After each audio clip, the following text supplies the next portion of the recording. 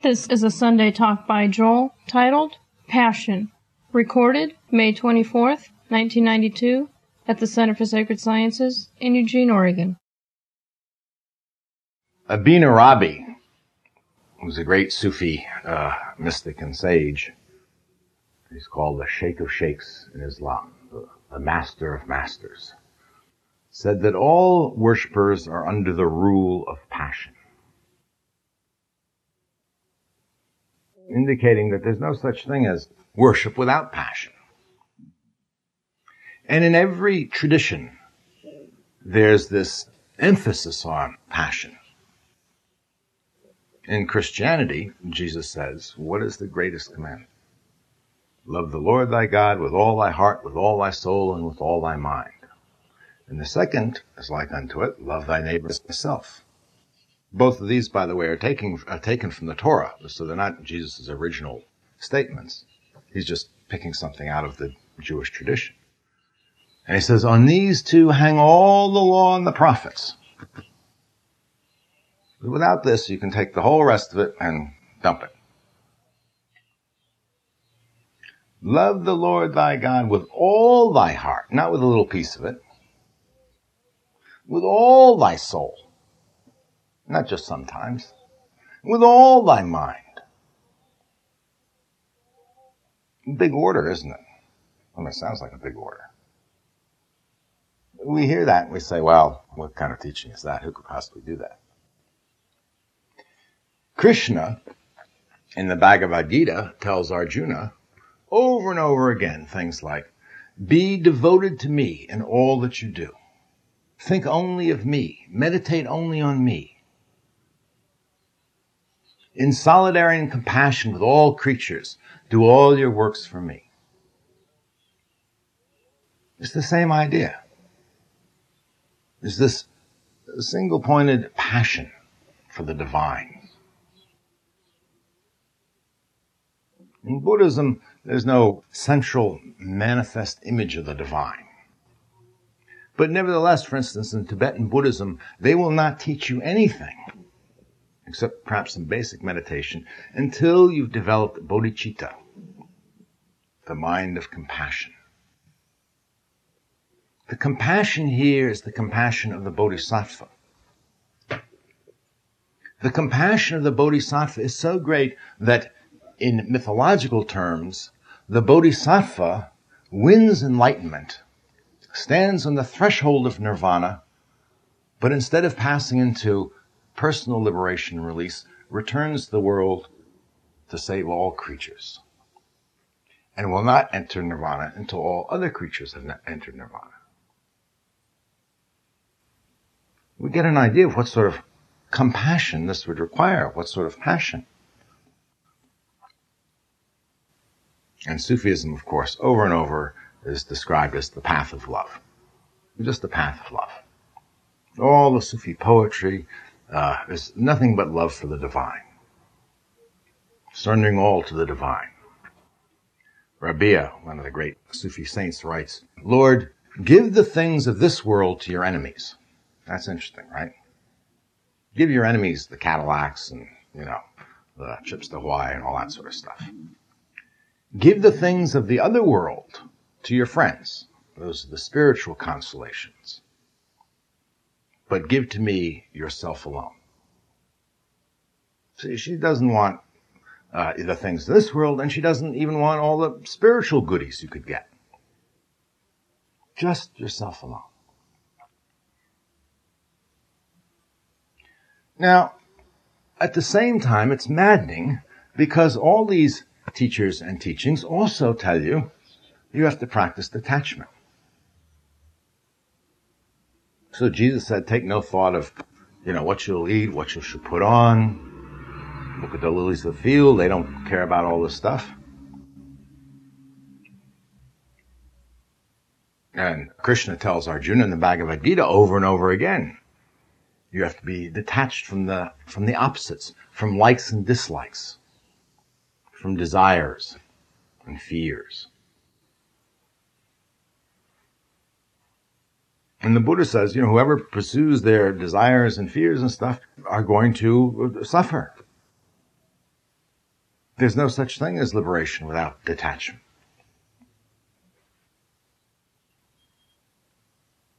The same thing's true of Sufism, Taoism. These two great teachings here.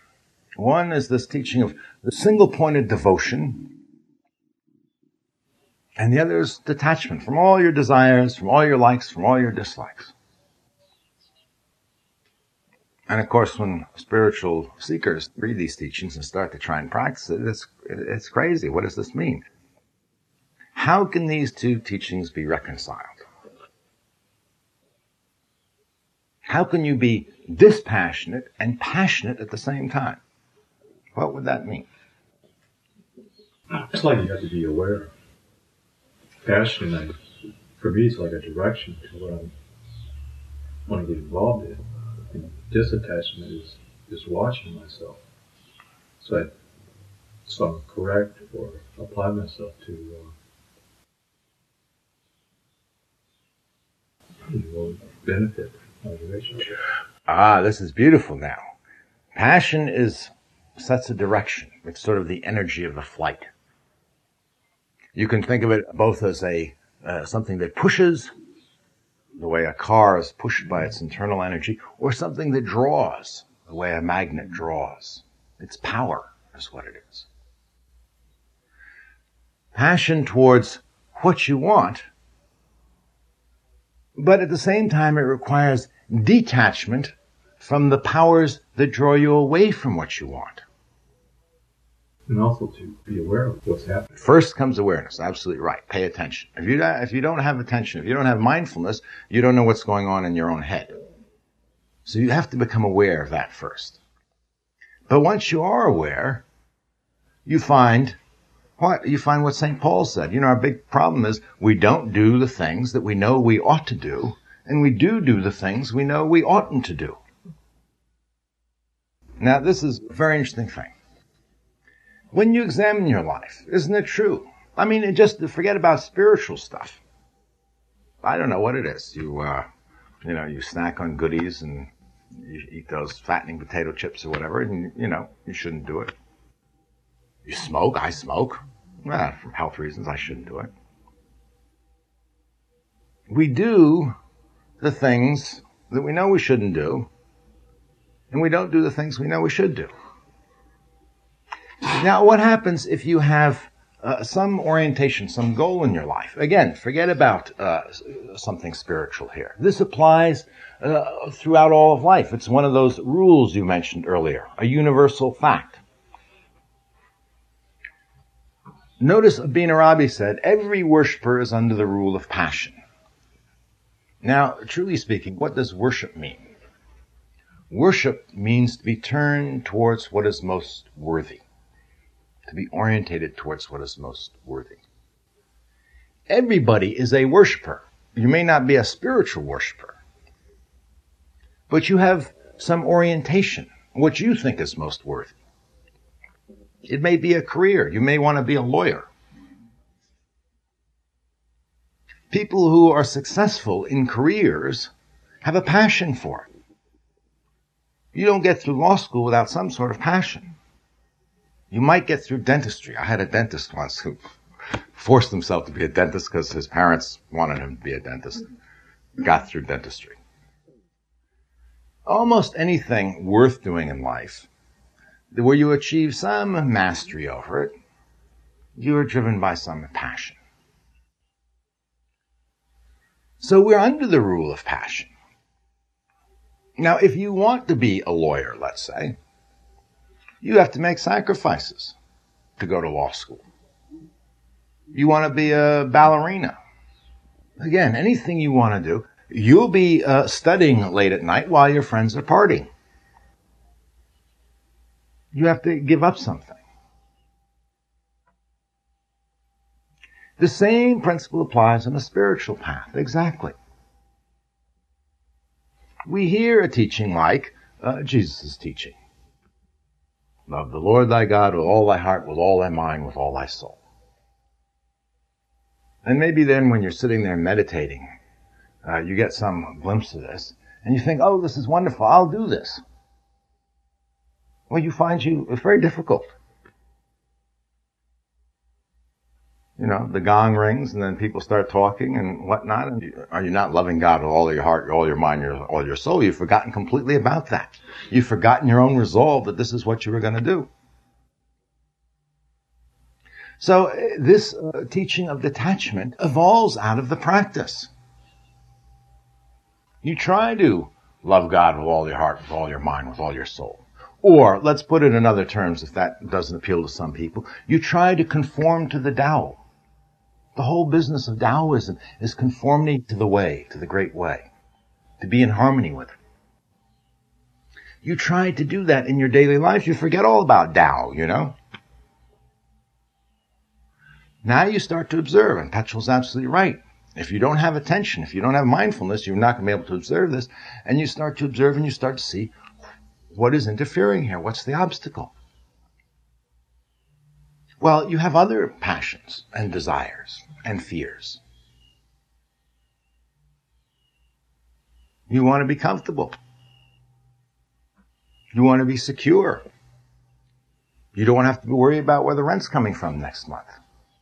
You want to have a nice car so your friends don't think you're a pauper. So they'll know you're successful. Very important you're successful to have a nice car. Not because of the car, but it's no good being successful unless people know it. So you have to have a nice car and you have to have the right clothes and all that because you have to announce to everybody you're successful. It's awful to be just privately successful, unrecognized. I knew an actress who was for a few years, a quite famous star. And we were walking around a little shopping center in Malibu. And she was walking like this, and everybody was looking. And I thought my fly was open. And I looked down, you know. And then I realized, I'm with, let's call her Jane. So then later I said, how do you put up with this, Jane? I mean, everybody stares at you all the time. She says, it's true, it's a nuisance sometimes, but it's the only way I know I'm worth anything. She was very honest about herself, you know. We have all these other desires, and they distract us from this passion.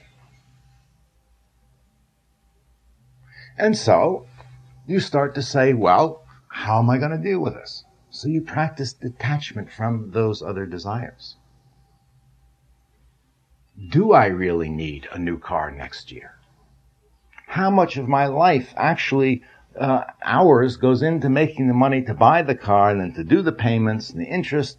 And, you get a new car. It's not just that. You have to go service it because the warranty, and you have to go to the dealer usually. The dealer servicing is much more expensive than an independent. I mean, it's, do I really need this? Notice here, you're not getting rid of the desire. You're not feeling bad because you have a desire for it.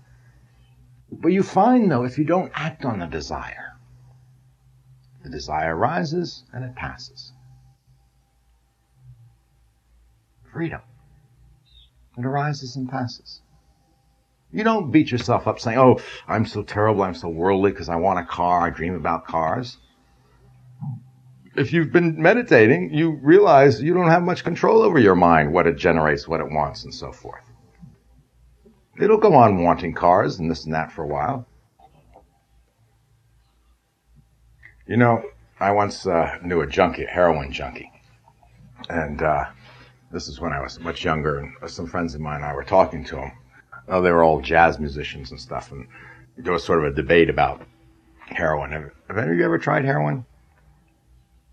It gives you a tremendous feeling of contentment. There's a reason why people like heroin. Very seductive. In a materialist society, there's no reason not to be a heroin addict, by the way, because this is the whole point, just to feel good. And you're going to drop dead anyway. And so supposing you can feel good for hours and hours, you have a little shorter life, but so what? From a materialist point of view, it's the most rational thing is to go out and become a heroin addict. I'm telling you, truly. Point was, I was talking to this junkie, and we were talking about the problems of being addicted. And what a terrible thing it would be a slave to some drug or something. And he said, you straight people, in those days straight meant not a junkie. He said, you straight people, you're just as addicted as I am. He said, "Though you just have all these little addictions." He says, every day you get up and you're addicted. You have to have your cars and your toasters and all this stuff in your job. You have to have all this. He says, I only have one addiction. I need my heroin. I get up in the morning and my search is to get my heroin and I'm happy. I don't want anything else. So I put all my desires into one desire. Now this is what the practice of detachment is about. Our desires, like our minds, are scattered. We practice meditation to achieve a mental stability, a stability of attention, so that it's not scattered all over the place. It goes hand in hand with a stability of the heart. So that you're not walking around all day being pulled this way and that way by all these petty little desires. And driven by fears, the opposite of desire, and so forth. So through practicing detachment, it's a little bit like a gardener pruning a tree. The tree grows, puts out all these things, grows every which way, and by cutting back, the tree starts to grow strong and straight, and then the fruit it puts out is juicy and full. So this isn't bad example. It works just the way that it works with a junkie. Now, it's interesting. In the beginning, this process of practicing detachment is very difficult. It's very difficult because in the beginning, the joy that comes with this passion, this spiritual passion, this devotion, is very hidden. You only get a glimpse of it once in a while. It's very hard to believe that it's actually this overwhelming. That when you listen to these poets, that they aren't just, making up something. That they're actually expressing something so magnificent, so overwhelming, that if you knew about it, it would be no problem.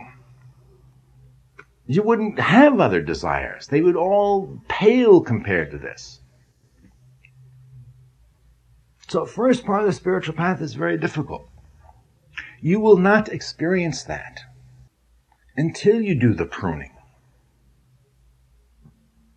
Unfortunately, you have to do the work first. Now, it's a little bit like jumping into an ocean in order to learn to swim. You don't know how to swim, and you go look at the ocean, and somebody can tell you how to swim in terms intellectually. You move your arms this way, and you kick your feet, and when you get in, you relax, and so forth. But you still are certain that when you jump in that water, you're going to sink to the bottom and die.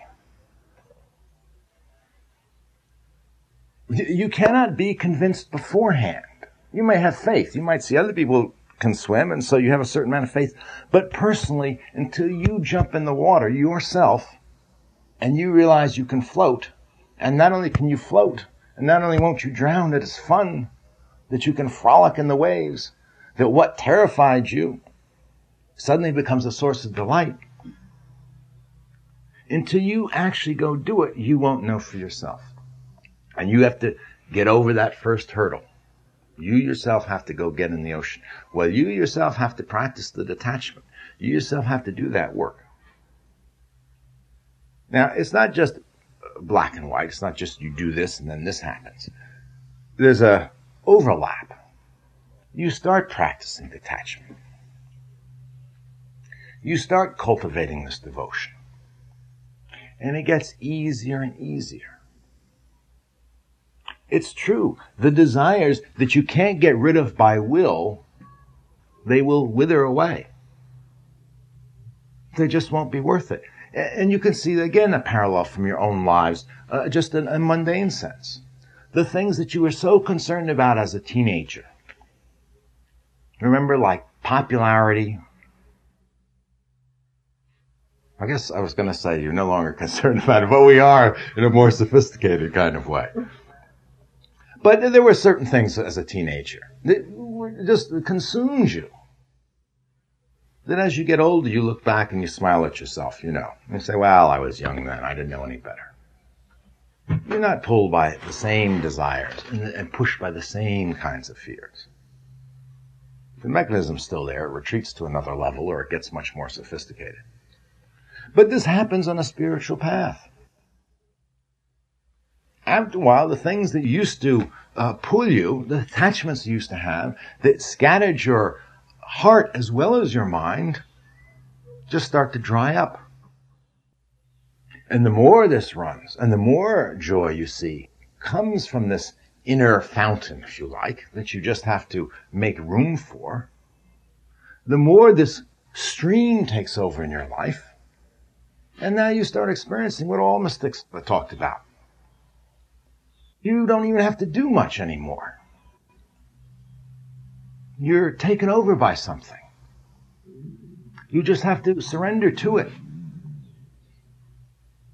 You know, St. Francis prayed, his image was that God was an eagle and that he was a lamb. And he prayed that God would come down and grab him in his talons and carry him off. This image of surrendering to this power, if you like, the power of the divine. Meister Eckhart says, let God do the work, let man be free. Now, again, this isn't you go off for 20 years necessarily into a cave and wait until you've attained enlightenment, although if you went off to a cave for 20 years and then you attained enlightenment and then you came back and you only had 5 years left on earth, you would be more effective than if you'd spent the whole 25 years floundering around. And the truth of the matter is, in the process of a spiritual path, you begin to have an effect. Do you know what I mean? You can have an effect by teaching what you know. If you've gained some freedom from meditation, you can teach others that. But the greatest effect you have is just to be as free as you can. It's just by example. It's by your own calmness and tranquility, by your own contentment, by your own joy.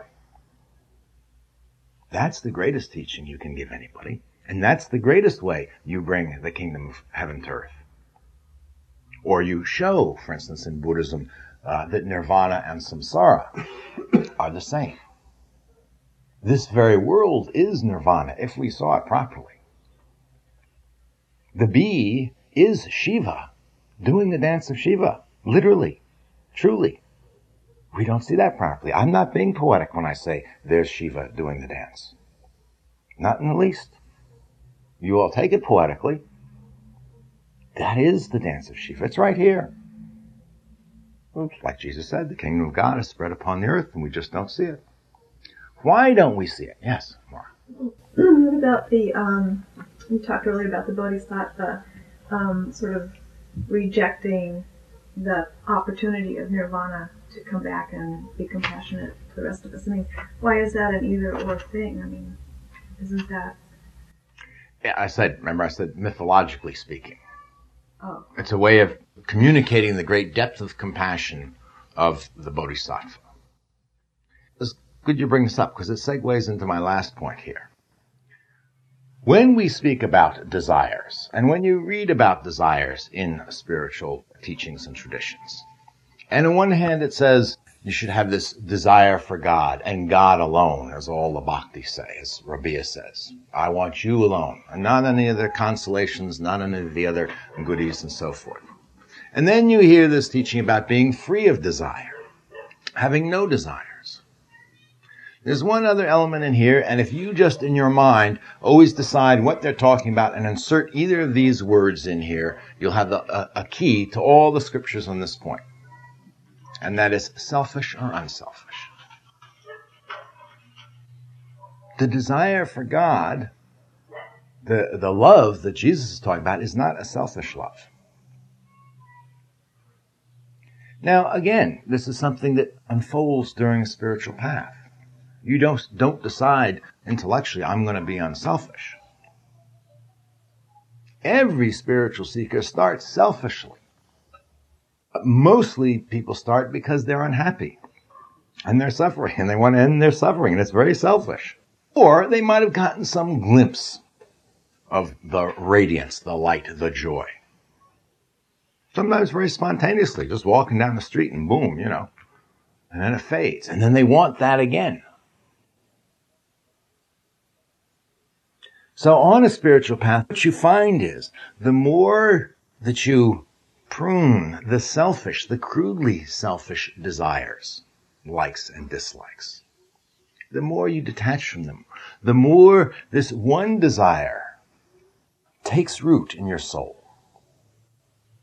The more it flames and burns, and this is another image, it burns away the impurities. The more you begin to see that even in this desire, there is still selfishness. You yourself see it. And the more you see there's still selfishness, the more you can then see what your attachments are. Very subtle level attachments here. And the more you can see those attachments, the more you can let them go.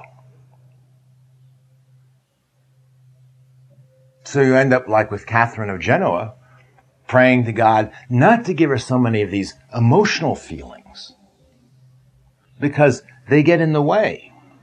They're a danger, as the beauty of Allah is a danger, because you can become attached to these feelings. You're just looking to feel good for yourself.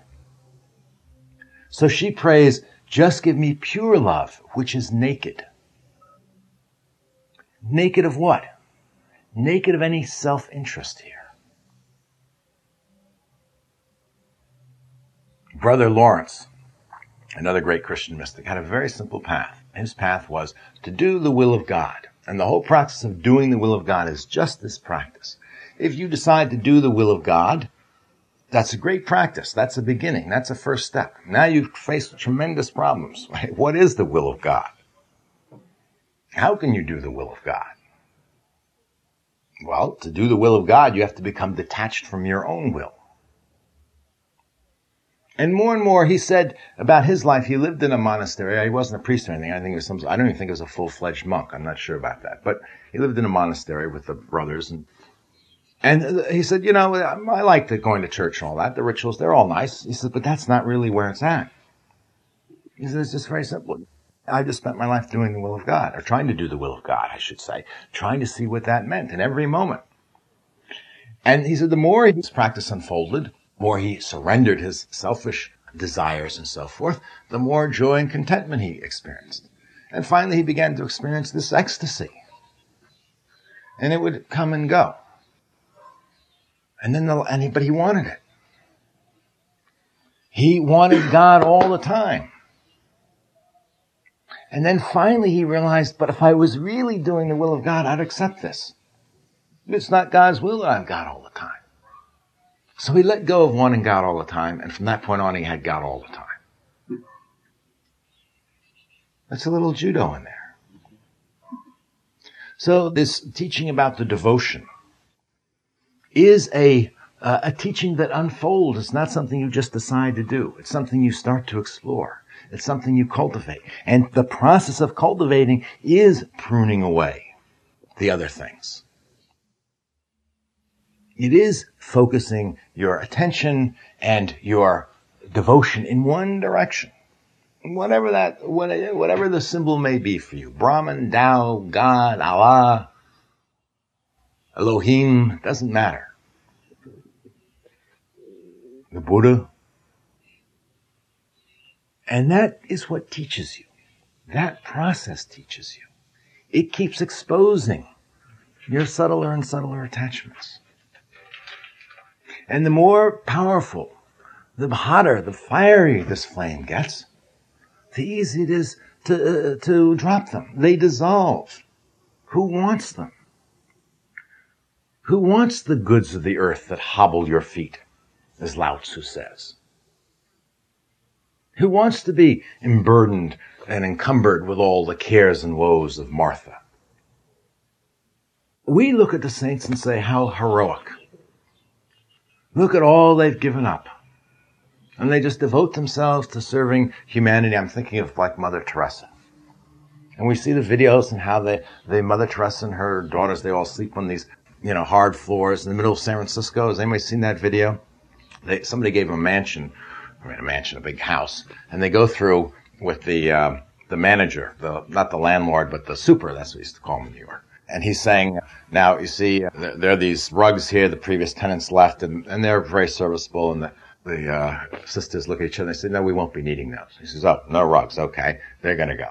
And they go through the whole building like this. And the sisters say, no, we won't be needing that. So finally they're in the basement. And here's the heater. And I said, now, here's how you control the heater. See, it's thermostat, and the sisters look at each other. We won't be needing that. Well, no, okay. Won't be needing that. It goes. And we look at them and say, oh, this is heroic, you know? The sacrifices they've made, the austere life they live. I could never do that. Now, they look at us, and what do they feel? Nothing but compassion for us. Look at our discontent. Look at our frustration. Look at our unhappiness. Pulled this way and that way by the likes and dislikes. Never knowing the joy of God. It's a occasion for nothing but the deepest compassion.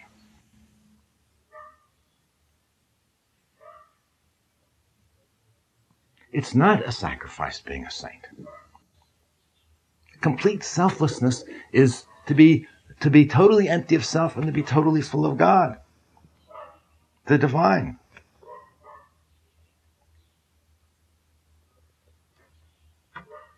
And I say one last thing about all this, because it all sounds too good to be true. The spiritual path delivers your wildest dreams beyond your wildest dreams. And the only thing I have to say to you is, what do you have to lose? If all the mystics are wrong, let's say they're all psychotic and bananas and dumb. Let's say they're all wrong. And the materialists are right. There's nothing out there. Just dust, ashes to ashes, dust to dust. Atoms bobbing around. Well, life is a blink in eternity. We're all going to go to the same place. Makes no difference. All your castles and cars and whatever, it's all impermanent. It's all going to vanish.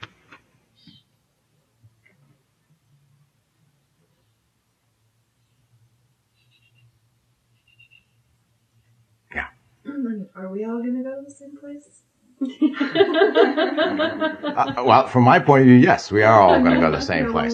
When we get rid of these bodies, are we Maybe not right away. Maybe not right away. So Maybe not right away. we're trying to do it just a little faster. Well, different traditions have different teachings about this, and they are couched in cosmologies, which are difficult for us to grasp. I think we have to take them not as literal truths about the world, but trying to express something.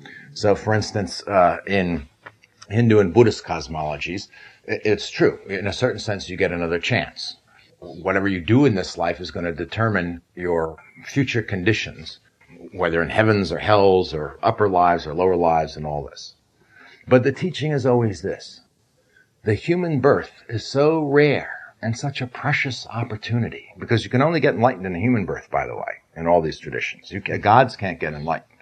Gods and goddesses, if they want to get enlightened, have to take a human birth. It's so rare that you're foolish to waste it. Because here you are now with this opportunity. Not only are you here now, you've been exposed to these teachings.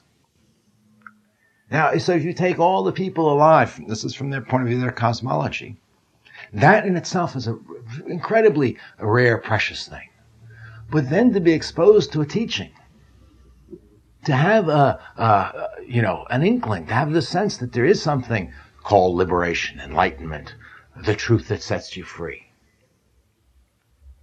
And then not to take advantage of that, it's even more foolish. Materialists say we're all going to the same place, meaning that nothing. And mystics ultimately say we're all going to the same place because everybody returns to God, if you like that. Or, better yet, this is again a way of expressing it. Truly speaking, you can't ever depart from the divine. It's a kind of a delusion that you are actually who you think you are and not who you really are. The truth of the matter is you never actually left the divine. Why do we have so much fear around what you talked about, the thing you read about the beauty from the Sufi song? the whole thing about losing ourselves and experiencing that beauty. Why is there such a fearful place about that for us? You can think of it this way. There is a kind of false self that looks like a self. It's really a sort of pattern. It's like a sparkler. When you were a kid, at night, and you took a sparkler and you whirled it around, you whirled it very fast, to the point it looks like there's a ring there. Do you know what I mean? Mm-hmm. There's no actual ring there. You can't take the ring and put it on your finger, you know? But it's an illusion that's created that there is a ring there. And it's created out of a certain kind of movement. It's a pattern. And the self is created out of desire and fear. It begins with ignorance. It begins with mistaking a distinction. But then it builds. And it builds out of this desire and fear, going round and round and round and round. And the self, the small self, the ego self, is nothing but a pattern of desire and fear. Now, what it is afraid of is that it's going to be exposed, if you like. That it's going to disappear. Mm-hmm. That it's going to dissolve. That a spiritual path, at a certain point, the ego starts resisting it mightily. Because the end of the spiritual path is the end of the ego as the center. Not the end of thought, not the end of feeling, not the end of anything that is actually there, but the end of this illusion that there's something there that isn't there. And so there's a resistance. And the resistance is the fear of dissolving.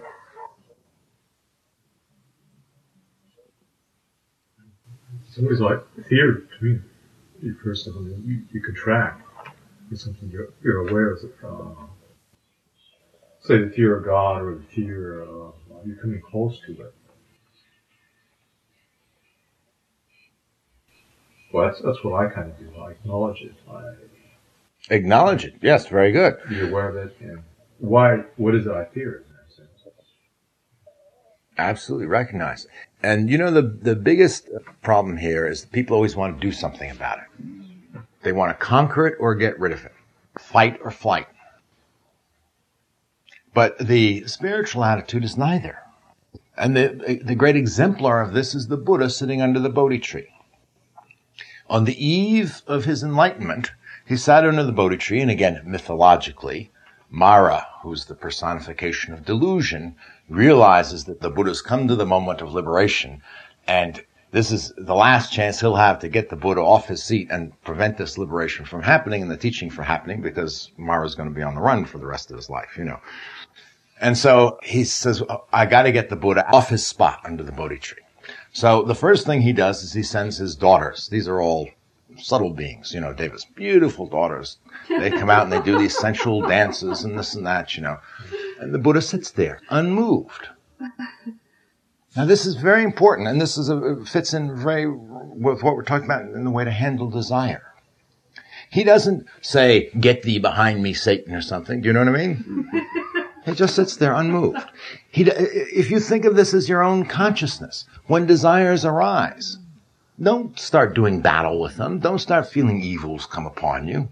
Be like the Buddha, unmoved. He neither gives in to them, nor does he push them away. Well, that doesn't work. So what's the next thing Myra does? The next thing, he takes all his sons, who are these demon warriors, fierce and breathing fire and smoke and full of warts and ugly and everything else, and they all attack the Buddha. And they throw their weapons and rant and rave and, you know. And again the Buddha sits there, unmoved. He doesn't fight them. He doesn't run from them. He sits there unmoved. And then there are several different versions of the last temptation. My favorite one is, and it speaks to great concern of spiritual seekers, Myra comes to him directly. He says, look, he says, you're a prince. Your father's a king. You're going to be a king someday. You got responsibilities. You got a wife and kids at home. You got to take care of business. You're being very selfish sitting under here, this Bodhi tree. And the Buddha's not moved. Why is this story so great? I mean, it's a beautiful story about the Buddha, but the true point of the story is this happens to everybody. Not you won't be sitting under a Bodhi tree with, but you'll be sitting in meditation. And these things will happen, The desire to, cut it short because, you want some cookies or something. You get hungry. I don't know. A little fear. Or the sense that, what am I doing? This is really a waste of time. I got things to do. You know what I mean? They're all right there. It's like he's going to a certain direction, a certain point. Mm-hmm. The Buddha is. But how can he? It's kind of hard to define what he's going to. As a human, you want to achieve that goal. It's paramount to getting, say, your occupation. So you can't steer away from that goal. Well, you could make it a parallel there. The Buddha's occupation was to liberate all beings. So in order to do that, he first had to find out what liberation was himself. Do you think he realizes at that point how close he is to liberation? I don't know what a Buddhist would say about that. I'll tell you from my experience, I would guess that he was the farthest away in his whole spiritual path. Is that the point where he just gives up? And there are hints of that in the story. Yeah. Before that, he's been practicing for 6 years, doing these strenuous meditations. And then he even takes up this practice of almost starving himself to death. It's described that when you looked at him, you could see his backbone through his stomach. He was that thin. And then finally, on the brink of death, he decides this isn't working. So he gives it up, and his friends are outraged by him. They're saying, oh, you've abandoned your vows and so forth.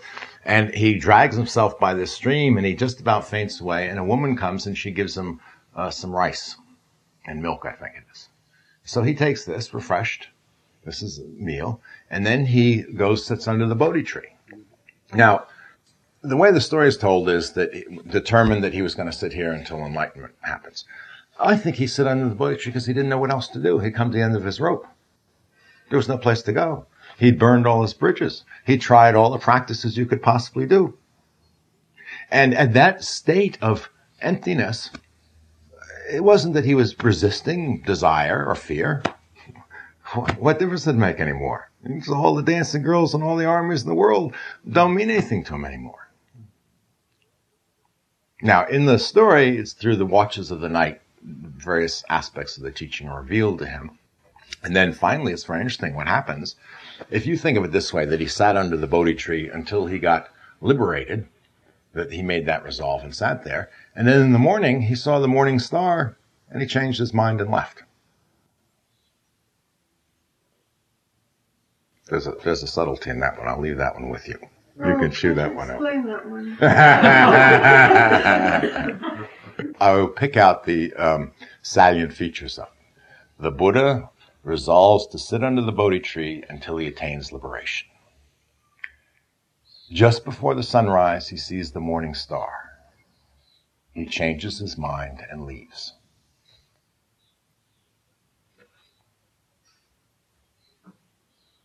Beyond me. Let's make that the close of the formal part of this talk.